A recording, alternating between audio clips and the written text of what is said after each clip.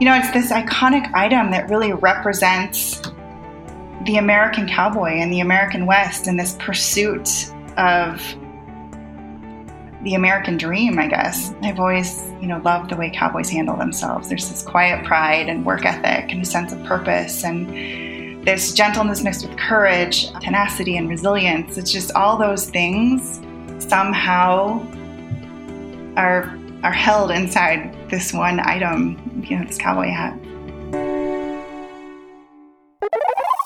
Welcome to Her Drive Podcast, a female-focused interview series with women of the world discussing their road trips to success. I'm your host, Cindy Kremblatt, a travel expert, business owner, and curious spirit with a knack for meeting fascinating women. Please join me as I hop in the passenger seat and chat with these ambitious women about what drives them, twists and turns, and those pedal to the metal moments. Let's drive. Hello and happy fall, almost winter, everybody. I am super excited because living in Dallas, I'm not too far from the mountains, and I'm looking forward to all the snow that's going to cover them and can get out into the beautiful nature that is the Rocky Mountains. And I'm even more excited for today's guest. Her name is Courtney Green. She is the founder and hat maker of the Montana Territory Hat Company. And she is actually an Ohioan just like me, but always wanted to live out in the West and did so a little while ago. I'll let her tell you a bit more of her story. But anyways, hey, Courtney, welcome to Her Drive Podcast. Hi, thank you so much for having me. You are welcome, and thank you for being here. So, Courtney, I am really curious. Let me start over. So, Courtney, I'm really curious, what's your story of origin? Tell me about growing up in Ohio and kind of how you got into wanting to move out west. Absolutely. So I grew up in Ohio. I've always been a cowgirl at heart. I grew up riding horses and drawing. When I was little, you could always kind of find me hiding away in the barn with my sketchbook. My fingers were always gray from shading with charcoal pencils, and I was always writing whenever I could. And after college, I worked in the fashion industry as a designer and a buyer, and I absolutely loved it. But I always knew I just knew I belonged in the mountains. So, I loved the fashion design and merchandising career, I suppose, because it allowed me to pursue my business degree, but still stay really connected to art and the process of making something. And it was art, but it was on this massive scale. And I learned so much about building brands and creating immersive experiences and product development, and a really great appreciation for the power of photography.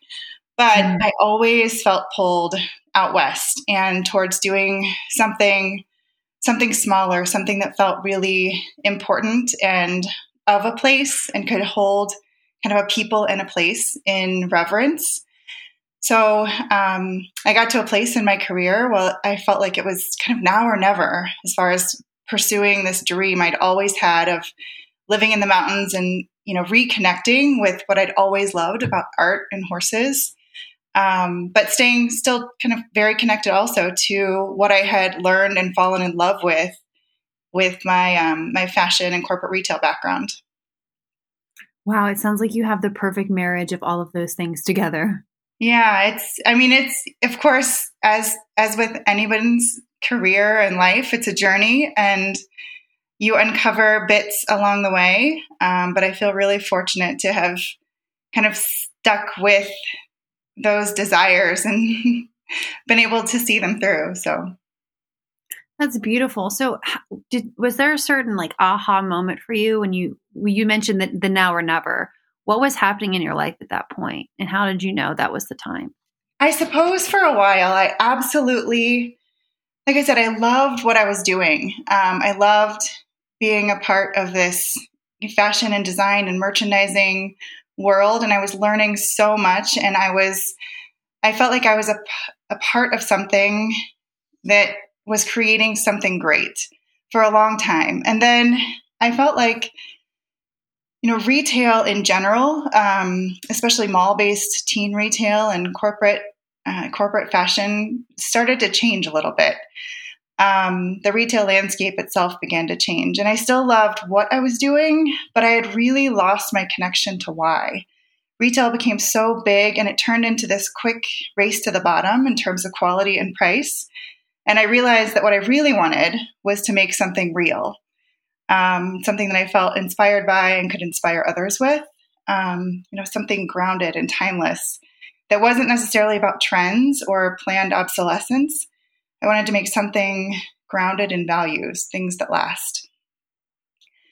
And like I said earlier, I wanted to make something that held kind of a place and a people in reverence. And I just got to this place in my career. I'd been there for about 11 years with one company, and I just felt like I had to make a commitment, and I had to either commit to this trajectory I was on, or I had to commit to this thing that I'd always wanted to do. So I went in the next day and resigned and decided to make a plan to move out west. Wow. That's amazing. It was basically in one day. You had this discussion with yourself and took action. Yeah. Well, I mean, the retail landscape had been evolving for a bit of time. So I had kind of started losing my connection with, I guess, how much passion I had felt about what I was doing before. So I think that loss of, passion for my day-to-day life in that role opened up a lot of space for me to be thinking about how I could find it again and what it would mean to find it again and what I really was passionate about and what I loved doing and I've always been someone who fully commits. When I'm in, I'm all in, and I have to love what I'm doing because I spend so much time and headspace doing it, which I love doing that, but it's really important when you have that kind of a personality that you can find something that you're truly passionate about and can really throw yourself into. So like I said, I felt like I was kind of opening up some space to find again what that really was. What I had loved so much about what I was doing that maybe wasn't there anymore. And it kind of forced me to think for a long time about, what have I always loved doing? And what is it about who I really am that I've found bits of in this job that I was working so hard at and then had kind of slowly lost. So I spent a little bit of time. So it wasn't a one day thing, but once I decided, there was one day I wish there was something more dramatic to say about that day, but it was just, I had just gotten to a place where I was like, all right, I have to do this. I have to make this decision. So I went in the next day and told them I was going to pursue something else. So. Wow. I applaud you. Were you always so introspective? Yes. I've always been I'm extremely introverted and creative. And I've always kind of found, I've always been very thoughtful, I suppose, and deliberate in my decisions. And I've always been really happy doing certain things, and those things haven't changed a great deal throughout the course of my life. So when I really kind of gave myself the space to consider it and consider what I really wanted, once I got to a place where I was really open to it, it all kind of fell into place. That's not to say that it's easy to make a big change like that, but sometimes I think the knowing is the easy part, and then deciding to do something about it is the hard part. But I felt like the risk of not doing it, I guess, was greater at some point. Absolutely. And that's a beautiful message for all of us to, how do you want to live? Do you want to live your life having tried and maybe risk failing? Mm-hmm. Or do you just want to live your life thinking about how you could do this, or you should do this, or you could have in the past, but you didn't. And I'm fully on board with, making the deliberate decisions and just going for it. Yeah. So you kind of walking back into your story a bit. You let your employers, you're going to go know that you're going to go in a different direction. And then how do you formulate your plan to move west? Well, when I left, I knew that the reason I was leaving is because I was finally going to do the thing I always wanted to do. I absolutely had to live in the mountains. I knew that I'd always felt the most alive and the most creative and the most connected to who I really am when I was in the mountains. So that part I knew. It was really, figuring out exactly where and when and all of that. So as soon as I left my job, I flew out west to visit my parents who have a ranch here in Montana. And I'd never really spent too much time in Bozeman. I'd been to Montana before, but not really spent a lot of time in and around Bozeman. And I absolutely fell in love with it. It was one of those things that, in a lot of different facets of your life, when and I came and knew. Mm-hmm. So I absolutely loved being here. And, it's a great small town. It's a college town, but it's small and it's nestled right in the mountains. So, you're surrounded with these beautiful views and this natural playground that's just unbelievable. So it really felt like a place that I could be and I could raise my kids and I could, pursue that next chapter, which I didn't know exactly what that next chapter was when I moved out here. I just knew that this was the place that it was going to start.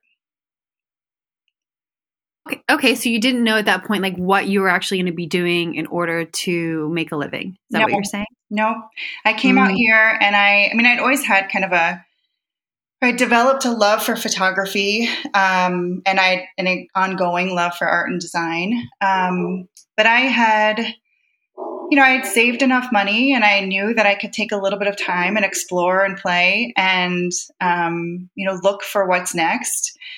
And I started a kind of freelance photography business here, doing some fine artwork and some brand photography. So I did that for a little while as I was kind of figuring out whether or not I was going to pursue photography as my creative outlet and, business orientation for the foreseeable future, or if that was going to evolve into something else. And it turns out it did evolve into something else. After a couple years, I really missed being in product and design.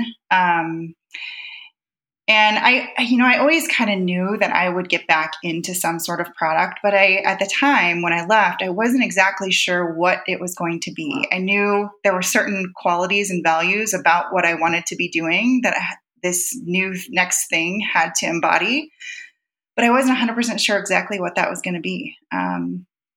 Until I really kind of got out here and immersed myself in the place and in the process of finding it. Okay. So you're out there, you're doing photography.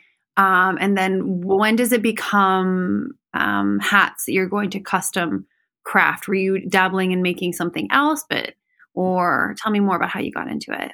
No. So I was doing the photography and I kind of found all of my creative pursuits were oriented around the American West and my love for art and the West and the culture and the way of life and just, I guess, the value system out here too. So, and like I said, I really wanted to do something that was grounded and timeless and not about trends or planned obsolescence. I wanted to make something that was going to last forever and would only get better with age. And I've always loved products that were designed for life, things that are a little bit bigger than themselves. And they have a natural tendency to embody a story and a story that builds upon itself. And like I said, only gets better with age. So there are a few product categories that I had been bouncing around in my head.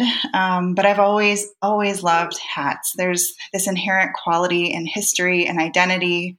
And they truly, a well-made fur felt hat. I say this a lot to the people that purchase or work with me, that, the day you buy one of my hats is the least cool it will ever be. Because the day that it becomes yours, it begins to take on your story, and it weathers and it ages, as we all do, and it takes on this character, and it becomes more than itself. And I think that's just such a cool concept and a cool way to think about how you spend your money and your time and your talent. I love that. And there's nothing really more iconic. Well, maybe cowboy boots they're on the same level, but the cowboy hat is super iconic to the United States and to the West. So what a beautiful choice. Yeah, it's beautiful. And it's this iconic item that really represents the American cowboy and the American West and this pursuit of the American dream, I guess. Romance and ruggedness of the West. I've always, loved the way cowboys handle themselves. There's this quiet pride and work ethic and a sense of purpose, and there's gentleness mixed with courage, tenacity and resilience. It's just all those things somehow are held inside this one item, this cowboy hat. So amazing. You're absolutely right. Very poetically stated. Well, I grew up in Ohio too, and it's been surprising for me. I've been to 48 of the 50 states, and there are cowboys in so many states. Yeah, there are.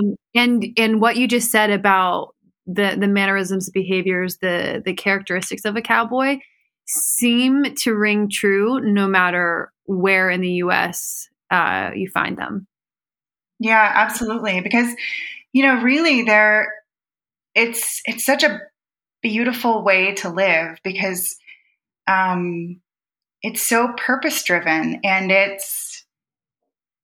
you have to do the work, and you have to find a way to live softly and coexist with the natural world and the animals. And, it's just such a great way to exist, and you develop such an appreciation for the natural resources and the animals that you're working with, because your life and theirs, you depend on each other. There's no other. It's a very interesting dynamic, because you are as dependent on them as they are on you. You're right. The symbiosis of those relationships are key. Yeah, and Bozeman is not, I say not too far. It's just basically north of Yellowstone National Park, if I am remembering my geography correctly. It is. Yeah. There's a couple different entrances, but I'm about an hour to an hour and a half away from Yellowstone right now. Right. And just with that national park specifically, thinking about, at one point, all of the wolves the apex predator was pretty much removed, killed off. And since it's been reintroduced, it's helped the ecosystem kind of evolve, and ranchers have kind of had to shift back into a different mindset around existing with wolves as they expand out of the park too, I imagine. Yes, they do. And, the same, we have mountain lions and grizzly bears and all sorts of wildlife in the area that, we need to figure out how to coexist with, because they are as important a part of the ecosystem as anything else. And without them, we are worse off. But it's very important to figure out how to coexist and how to share the grasslands, and how to, how to still run your herd, but allow the wolves to do what wolves do too. So it's really, really important to to learn how to coexist and to appreciate that everything has value. And I guess when you start with that perspective, you figure out how to coexist rather than, resist or push against it, Absolutely. Well, speaking of learning, I'm curious, how did you learn how to make the fur felt hats? Oh man. So hat making is a very old craft or trade. So it's been around, around in the 1800s and before. So there's a lot of information out there as far as, different methods and practices and materials that people have used over time to build these hats. And the way that we build them today is much the same as the way they've always been built. My tools are just like, some of them are antiques and some of them are, remade in the exact same fashion as the original tools. So I make everything 100% by hand. Starts with a piece of felt, and then through a process of heat and steam and pressure, it becomes a hat. So I would say that when I got interested in it, I read everything I could find. I read all the books and all of the, any sort of, I watched videos online and anything I could find of how these old original hat makers would make their cowboy hats. And then once I figured out, what I needed and generally what I was doing, it's a process of trial and error. You just start kind of playing and working with the felt, and it's through a lot of repetition, I suppose. That makes total sense. I've recently got into, my mom's an engineer / baker, and I've recently got really into baking, more so like decorating, so cake decorating. And sis, it's the same thing. It's all trial and error, and just watching tons of videos and reading, and then just getting the feel for using the different pipes and the consistency of the icing. But it seems like with cake decorating, you can kind of just scrape the icing off and start over. How does that work in hat making? Is there like a do-over process, or is it kind of, this is you have to get it kind of right the first go around, or scrap the whole thing? No, you can. There is a bit of do-over if you want to. This felt is. So beaver felt is very interesting in that it through steam and heat, it becomes very, very pliable. So it almost becomes mushy and flexible. And then as it cools, it dries and cools and hardens in whatever shape you just put it in. So and if you want to redo it, you can again use steam and heat, and it will become soft again. So there is a bit of forgiveness in mistake making, I suppose, in hat making as well, where you can reshape a hat, and you can kind of remake it. I found myself in the early days, I would shape a brim or shape a crown, and then I'd move away from it for a few days and come back, and I would tweak it again. And I would, so you kind of you're developing your muscle memory and your ability to make something as much as you're developing your eye and your preference for what you want it to look like. So, so you can redo things in hat making as well. Okay, that's great. I have a couple of cowboy hats and chaps and all those things from when I used to show horses. And since moving to Texas, I've brought the hats with me, and have had them like reshaped or fixed. So I know that I've seen the steaming process, but it's really cool to hear you talk about the actual process of shaping them and how it can be made a bit differently. When choosing, I know you do everything custom, but when you were first starting out, and even with some of the hats that you show on your Instagram and your website, how did you determine which styles you wanted to do? Was it just from your specific eye and what you like, or were you looking at fashion trends? Like, I don't know, what is it called? The one that's really popular now. Is it the Gambler, like the flat top and flat bill hat? That seems to be a bit more popular now. Are you trying to serve design trends or a mixture of both, or how do you decide what you want to make? So when I'm building a collection for myself or for my showroom, I want a balance of silhouettes. So I want it to look, I want some variety. But when I'm choosing the shapes and the colors and the trims, I try to keep everything very grounded or passing through a filter of what's authentic to the American West and inspired by a heritage and inspired by authentic workwear and something that truly is of the West and it looks like it could have been made 100 years ago. And I think that's one of the things I love about this product and hats is that, they're just as cool 50 years, 100 years ago as they will be 50 years from now or 100 years from now. So most of my inspiration comes from vintage and old Westerns and looking through books of, vintage Western wear and trends and things like that, more so than following any sort of future trend or predictive source. I love that. And that makes them timeless. Yeah. Absolutely. Timeless. And I try to create, I want everything to feel like it has a story that's rooted in Montana and the American West. So I would say I very rarely will look to any sort of runway or future trend. I like to stay grounded in the past with this product for the most part. That's awesome. I saw on your Insta, I don't know, a week or two ago that you had some gemstones that you put on one of the hats and it said that it was mined in Montana. I thought that was really cool. Yeah.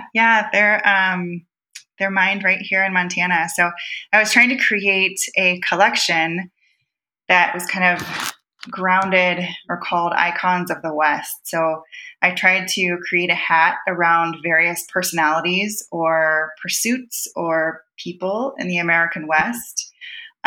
People more loosely defined than a specific person. But, we have so much history and culture here from cowboys and the miners and prospectors and, the building of the railroads. And there's so many story starters out here in the American West when you just think about what that movement West looked like, and all the different personalities that existed as the West was being formed into what it is today. So I tried to kind of create stories around all those different personalities. I think that's amazing. Well, it looks like you're doing it. May I ask you a few questions in association to the challenges with starting new, learning things? Like what was the most challenging part of deciding which direction you wanted to go once you were kind of moving out of photography and into something more, not to say more tangible? I would say the most challenging leap was not really knowing if it was going to work. I had left something that was extremely secure and, financially secure and socially secure, and all the things were, all the boxes were largely checked as far as that being such a safe place to exist. So when I kind of moved into this kind of unknown space of creating something new, this idea for hats had been living in my head for quite some time, but it took a while for me to really go for it. Because you don't know if you're going to be able to support yourself doing this thing that you really want to do. You don't know that if your vision will come to fruition the way that it exists in your head, and you don't know if anyone else will care about it the way that you do. So I think that's the hardest part, is going for it and finally deciding that, what's the worst that could happen? The worst that could happen is I try this and I learn something and it doesn't work and I do something else. So once I got to that place, and that being the worst case scenario, I felt like I was ready to kind of jump into it, and allow for that uncertainty to exist. Amazing. So I call it my itty bitty shitty committee, but it's essentially just the negative voices, thoughts that pop up that kind of try to turn me around when I'm wanting to move forward, fear, whatever you may call it. But how did you handle your itty bitty shitty committee, so to speak? I suppose the more that I fell in love with the idea, the quieter they became. And I guess my excitement around it just got louder in my own head. I spent so much time like writing just ideas and thoughts and coming up with these stories that I could tell. And I started becoming more confident that I could actually make a hat. And I started feeling more confident about why I wanted to do it and what it would represent and what it would stand for and who I could see wearing it. And I guess my excitement around it just got louder than those voices. Not that they didn't exist, and not that there aren't even days now where I start doubting something or wondering, like, how long can this go? How long can I do this? Will people continue to love these and all that kind of stuff? So there's always a tendency for you to question yourself and wonder if you're good enough, and wonder if your idea is strong enough, and wonder if someone else is going to come and try to do the same thing in your market. And there's just all those voices. But I suppose you just have to keep turning yourself on with your idea. You just have to keep the excitement going and love it more than everyone else, and work harder than everyone else. And if you love it, it's all good. It's worth it, Absolutely. That makes perfect sense. Well, this is my favorite question to ask the lovely women that I get to talk to. If you could go back in time and give a younger you a bit of advice, what age would you be and what would you say?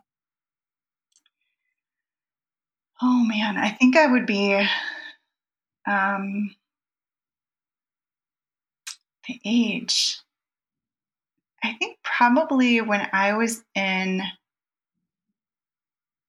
middle school or high school is when I started really trying to be perfect and really trying not to make any mistakes and really trying to just do everything that I was supposed to do. Because I think you get to a place in that time period, I suppose, in life where you start wondering about yourself and feeling like, you start feeling exposed to a certain degree, and you start feeling like things are out of control. And the way that I responded to that was to try to control even more. And I tried to be perfect, and I tried never to make mistakes. And I tried to always, I just never wanted to be wrong. And I think that was really harmful in some ways. And I think a lot of people do that, where you fall into this pattern of trying to be all the things that you should be. And somewhere along the way, you stop listening to the part of you that just tells you what you want to be.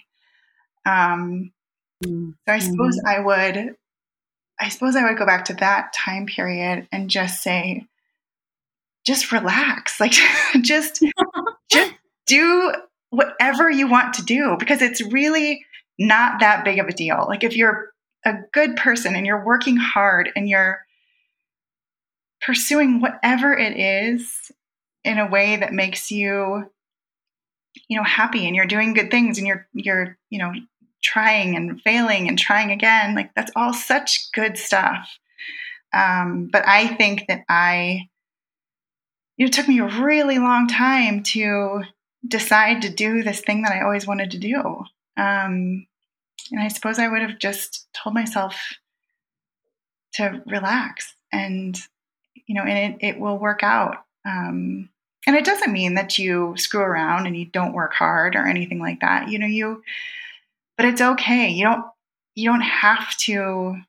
There's so many ways to find success and make money and be good at something. And it's not always something that everyone else is going to agree with. So I would just probably tell myself to relax and go for it and pursue all the things I want to do. I think that's an amazing bit of advice. And I want to go back and tell myself the same exact thing. And personally, I find that when we're doing things that we enjoy, we just automatically are better people. We're happier. We're more vibrant and alive. So do you want to suffer through life and try to be perfect, but not be happy? Or do it just do what you want. I tell my nieces and nephews all the time, I'm like, just do whatever you want to do. And you mentioned something in the last time you were speaking, and you said, you were talking about success and, society's version of success, your own version of success. Like, has your definition of success changed over time? Definitely. Yeah, I would say the reason that it's changed is because I'm comfortable being the decider now. Like I get to decide if this is successful or not successful. And, I used to define success as not getting in trouble, or not that I got in trouble, but, not doing the wrong thing. Or, if someone else thought that, I had done something well or was on the right track, or I got a good review, or, something like that, I would, consider that a good day. But God, it's nothing compared to meeting your own expectations and, working your ass off and then seeing something that you poured your soul into working. That's really success, and doing something that's so fully aligned with your values and the kind of person you want to be and the kind of product you want to create and the kind of work you want to do and the example that you want to set. And if you can do all of that while like living softly on the planet and coexisting in the natural world in a way that doesn't totally screw it up, like I think you're definitely on the right track. Absolutely. That's beautiful. Well, I have just one last question, because you have been so amazing telling your story and answering the questions I've had so far. When, looking towards the future and kind of using the analogy of like out the windshield of your car, what do you see up ahead for yourself or for your brand? I want to continue doing this for the foreseeable future. I absolutely love what I'm doing. I love where I'm doing it. And I love the life that I'm living right now. So I would love to continue to grow this business and expand on opportunities to immerse people in the story. And I want to grow in a way, whether it's through additional product categories that foot to the same sense of values, or, just grow my presence in the market as the business is today. It's important to me that through growth and immersion, the brand still stays really small and elevated and special and timeless, and all of those things that were important to me at the beginning and are extremely important to me today. It's important to me that those are forever cornerstones of the brand. But I'm excited to grow, whatever that means. Beautiful. Well, thank you so much, everybody. This is Courtney Green. She's the designer and the owner of the Montana Territory Hat Company. And I'm just so excited that we got to have this chat. Is there anything else, Courtney, that you'd like to add before we say farewell? I don't think so. I am so grateful for your time and the opportunity to talk to you today. Beautiful. Well, Courtney, if you could just give a shout out to where everyone can find you and your brand.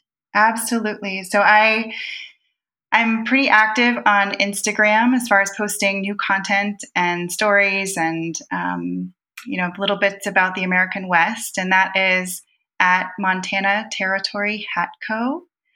And then my website also is a place where you can kind of look for additional items and reach out to me through an order form or contact. And that is montanaterritory.com. Beautiful. Well, thank you so much for being an amazing human and creating such beautiful, timeless pieces. Well, thank you so much. Take care. Bye. Thanks for listening to Her Drive with Cindy Kramblatt. If you want to know more about today's guest or know a fascinating woman you'd love for me to interview, please see the show notes, visit Instagram or her-drive.com. And please, please, please, if you love the show, leave a review on iTunes. Thanks for riding along and subscribe to join our next woman and her drive to success.